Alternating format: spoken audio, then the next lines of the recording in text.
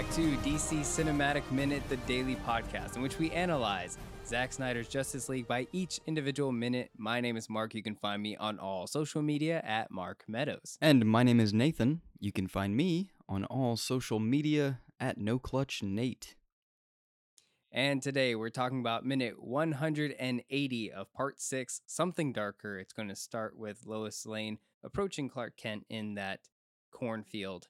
And then the minute is going to end with Clark Kent going in for a kiss. Hey, oh, whoa, hey. This is a perfect 60 seconds, even with the cutoff, the way the minute cuts off. It is just in isolation. This is just a really good minute for me, personally. I would hope that a lot of people would like this specific minute. I think for, despite all the criticisms of the DC cinematic universe and it seems like Henry Cavill always gets the short end of the stick in almost every franchise that he's in. And, this is a really, really good Superman and Lois Lane minute. This is like what I wanted. When I thought of, at the end of Batman v Superman and then thinking forward into Justice League and like seeing his return and what that was going to be like and seeing the ring at the end of Dawn of Justice, that whole tragedy and then getting to here into this minute here, like this is it. Like this, I've wanted this. And the way that the scene is played out with the handling of this butterfly, it is like, it sings for me. And I hope a lot of people can put away all their criticisms, look at this minute and go, that's Henry Cavill as Superman. Like, that's it. That right there is Superman as I know him. And it just works for me in so many ways. Nate, what's your thought on this one? I do really like it. I like it a lot. I think it gives more, like, how do I explain it? It's almost as if Clark learned from all of his, like, what he was doing, specifically in Dawn of Justice. And even more specifically, when you think about it, you and I talked about it for so long and still bring it up. When Superman's at his apartment cooking eggs in the morning for Lois, and it's like, well, you're cooking eggs for your wife or girlfriend or whatever. It's just a scene that's burned into your cerebral cortex. It really is. But it comes with the idea where it's like he's there cooking eggs and not out flying around zipping all over the world saving everybody. So the line of dialogue that is in this minute of like, I have a second chance and I'm not going to waste it. It kind of like puts more emphasis on what he was doing or where his priorities were in the last movie, to me at least. Because at least for me, it's like, okay, I have a second chance. I'm not going to waste it. So that tells me that he is going to find that happy medium between saving everybody in the world and being at home for breakfast to cook some really great sunny side up eggs. Like, that is your second chance and you shouldn't waste it. Maybe you thought, and you've been fighting with yourself, that you were wasting it when all the mornings you were up and cooking breakfast for your fiance. Like, so it really seems like he found himself. He learned from everything that he did in the past and is not shying away from the blatant fact where it is, you do have a second chance now. But what is that second chance going to entail? It's got to entail that you are going to be the best Superman that you can be. That you are going to live up to what your father wanted and what Jor-El wanted. And you're just going to find that happy medium. You know? Yeah, it's not like it wasn't like a breakup thing where it's like, hey, Lo, I got to do this. I got to go out and save the world. It's like, no. I get to because I can, and I am going to save the world. Like, there shouldn't be any second thought of whether or not the talking heads on the newscast or, the idea of should there be a Superman doesn't exist in my head anymore because the answer I'm was, past that. yeah, Yeah. the answer was there is. I'm past that. It's already there. You had a world without Superman at first, and guess what? They all freaking freaked out so much that your best friend had to bring you back to life with some alien technology. So here is your Mm-hmm. second chance. You're not going to waste it. Yeah, it's pretty incredible. I also think that the big sky, I guess that's Montana, right? Huge Um, sky. but Big Sky in Kansas is very much a moment here for me where it is Mm-hmm. like that's Henry Cavill being Superman. As gentle as Yes. he can be to every living thing on this planet, he wants to protect it. He wants those things to thrive. And even he wants love to thrive. Him Mm-hmm. referencing the ring on her finger. Yeah, it's a great moment in this scene. Yeah. He really carries him. And speaking of Cavill, like he really carries himself as Superman in this scene. Obviously, Amy Adams, this chemistry that they've had over these past few films, it's still true even in this moment here, the way that they're can so professionally portray Lois Lane and Superman, like, and Lois Lane, like, um, not not in doubt, but Lois Lane just like trying to believe like he is back, like you are back, like, and just so amazed by it, so astounded. And he's like, yeah, it's really me, like I am back. um it's just an incredible moment between the two characters between in this story. And yeah, just thinking about that phrase, like I'm not going to waste it, and I was thinking of like, now what does that mean to waste it? How were you wasting it before? Yeah. And like you said, Nate, it was the talking heads. It was like, and both in universe, and of course it's all metaphysical. Whereas the killing of General Zod from Man of Steel, it's a big criticism in nerd culture. And Man of Steel has been put under on trial for so long, and that's what Batman v Superman did. And he said, "I'm not going to waste any more time on that. I made my choice. I made decisions, and I will keep making decisions because that's the gift I've been given. And now I'm giving it again as a second chance, and I'm going to still make those choices of like, you are my world. I'm going to protect the world." By transitive property, I'm gonna go beat up Steppenwolf because you're my world, and I'm gonna protect it once more.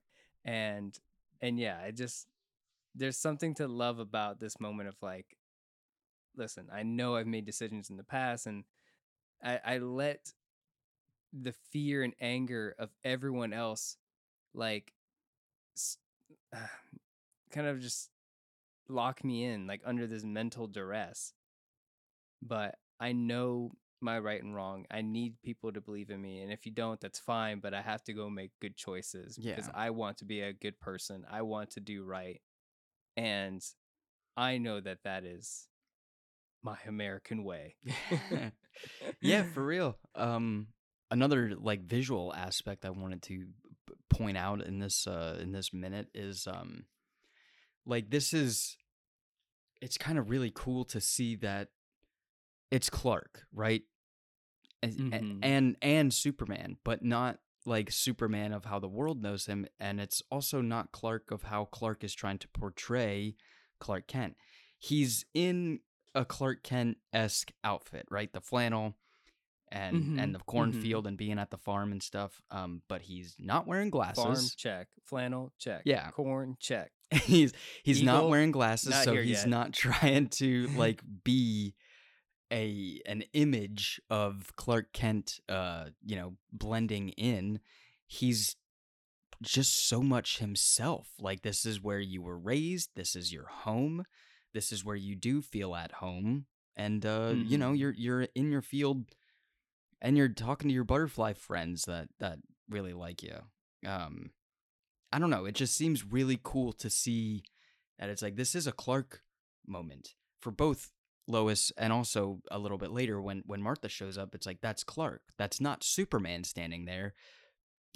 But at the same time, it is. They are one and the same because Clark, Superman, Kal-El has figured out to blend all of that together into what he wants as this second chance. Like, it's it.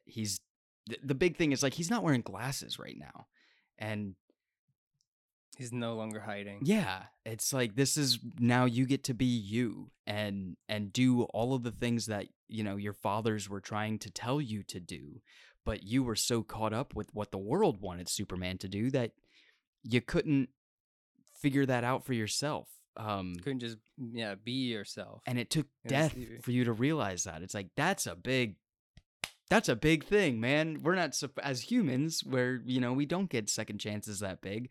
We're not supposed to wait until death to give us that realization of do the right thing or be who you want to Yeah. be. You know what I mean? It's like you're supposed to come Yeah. to that conclusion in your own self. And very think much so, it's a moment here where he's in his own self, but also everything around him is adding to that conclusion. Yeah, I think that the damnation of the society like forced him into sacrificing himself, as if like that's what he needs to do. Yeah. Martyrism. Martyrdom, absolutely. Martyrdom? And- Martyrism? That's not a word. Martyrdom. It's symbology. They drove him to being a martyr, and I think that's something we've talked about lately and in a lot of stories, is that you kind of like Western media, Western storytelling is very much like you're a hero by sacrifice. That's what makes you a hero. Like that is like 100% Jesus Christ, Western like you- storytelling. like you can only be the utmost hero if you kill yourself. And then it's like, so Superman does it, and then Jesus Christ and Tony Stark and the Avengers. It's like there's always this thing of like you have to kill yourself for everyone else to I don't know, be a hero, to die happy. It's like, no, I think this time he's back, and with the second chance, he's like, no, I'm gonna be a hero and do what's right, and I don't have to bend to the will of the Western American influence of like, I don't have I don't know how else to say it, but he doesn't have to do that anymore. Your He pious shouldn't have to. American stories. Bring it back to Dawn of Justice in the beginning with General Amajag.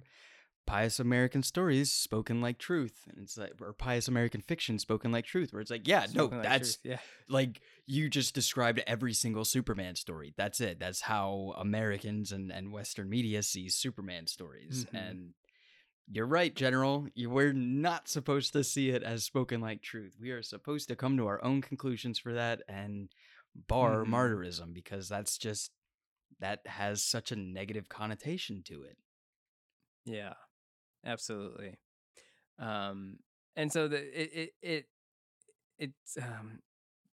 besides just being a beautiful minute in isolation, it also is like it's a lot of growth for the Superman that we've known in these past 3 films. And you know, sometimes I just have to remind myself, like, this Justice League movie, as silly as it sounds to like say it out loud, but like this Justice League movie, we have like, we go to Gotham, we see Batman in Gotham doing Batman things in Gotham, and then we go to Smallville and we get Clark Kent and Lois doing Clark Kent and Lois things in Smallville, and then there's Themyscira with Queen Hippolyta and Menelipe, and Amazon's fighting an alien on horseback. It's like, what a movie that we have some of our favorite Justice League DC comic superheroes doing their thing in this story. Like Clark Kent in a cornfield staring out into the sunrise with like just this profile that's like, that's Superman. If that was a comic book panel, that would look very much like the Superman from The Dark Knight Returns, or it's just like, Yeah. that looks like Superman. And so it's little things like that. I'm just like, oh, this is a DC comic movie for sure, and I love it. It's just the way that they can depict their gods and our gods, and it's like, ay, this is awesome. And you know what's not seen in sight? Silly little nanotechnology. It's just sometimes that just kind of throws me personally just out of the storytelling, where it's like, God damn, why do you have to go straight to science and figure out ways to explain it all? Because Tony Stark's I don't know. You know what I mean? But hey, Yeah. I agree with you. This is so much like a DC Comics moment. This is a beautiful scene with one of the most powerful comic book characters to ever be created. And he's just doing what he does. And you know what? Someone had the right sense to be like, yep, put him in a cornfield, put him in flannel, and give him that profile shot with the sun behind him. That's your Superman. Yeah, it works. It really does work. And it's just fantastic to see. Um that's really all I have for this one, because it just works on its own. But it's really great to see Henry Cavill in this way again. Yeah, I think my last note is really just like the kicker that allows Lois to truly accept the thought that it's like, hey, you really are back. Is the memory that he shares, and it's like him saying, I take that as a yes. He never gave that ring to Lois, and yet he still remembers that was the ring he was going to give to Lois. And as perceptive as he is, he clocked it on her hand so long ago and was like, okay, I just got to get my vocal cords right for me to be able to like actually have a conversation with you, and then I can all the memories flooding back and all of this stuff. But yeah, that was pretty much what all I have as well. Yeah, I did have like one note earlier, but the more I think about it, the more I'm like, it doesn't really matter. But it was that, like, when she says, "Oh, you're really back," and when we think about like the nightmare realm thing happening soon, just being like, "Oh yeah, eventually he succumbs to the anti-life and all this dark side stuff," and it's like don't get it twisted, but he really is back. So when he falls to the anti-life equation, it's not that like what we brought back with the mother boxes, was it Tainted. really Clark Kent? Yeah. Tainted or corrupted and something like that. It's like, um, he's really back in this moment. It's just he'll be corrupted by the anti-life equation once he loses his entire world from Darkseid, and however they want to spin that story. So it's just like, it's something to be said, but at the same time, like, it doesn't matter. Like, yeah. Just this in isolation matters. I'm curious. It's always mattered. I'm curious if like if it's a real life thing that they're drawing from, with like, say, people that were possibly in like comatose and waking up and gaining all of their stuff back, and miraculously, if that person is able to survive and go on and all their memories come back, like, is that real? Like Oh yeah, of course. I mean, and not just in that severity. Oh, actually, I mean, severe in other ways as well. I mean, it could be alcoholism, or any sort of addiction, or even through religion or faith. We look at Batman from Dawn of Justice. He the same way. Maybe where he lost his way in the past 20 years and finding himself again. Like, it comes in so many different ways of I'm not going to waste a second chance. So many people get a new lease on life, they say. Yeah. In so many different regards. And some people actually do die and somehow are able to come back to life. It can happen statistically. And so in that regard, yeah. A lot of people go through this. Just a fun thought. Oh yeah, absolutely. It's got to hit on like some levels of people that may have seen this and was like, "Oh my God, I felt the same way. Like, that was cool. I got my person back." It's like, yeah, you did. That's awesome. That feels really cool. And I think that's what comic book stuff is supposed to do. It's supposed to inspire you and relate and all of that jazz. That's why I love them. Yes, that is. Yep. Empower, entertain, and educate. Yep. Always. Cool. All right, we're going to wrap up for today. If you've enjoyed today's show, please consider leaving a 5-star review. It really does help the show and helps new listeners discover our show as well. If you'd like to join the conversation, you can chat with us on Twitter at DCEU Minute. And if you'd like to hear more bonus content, we also have a Patreon for just $3 with tons of other podcasts to listen to. Thank you so much for listening, and we'll see you on the next one here on DC Cinematic Minute.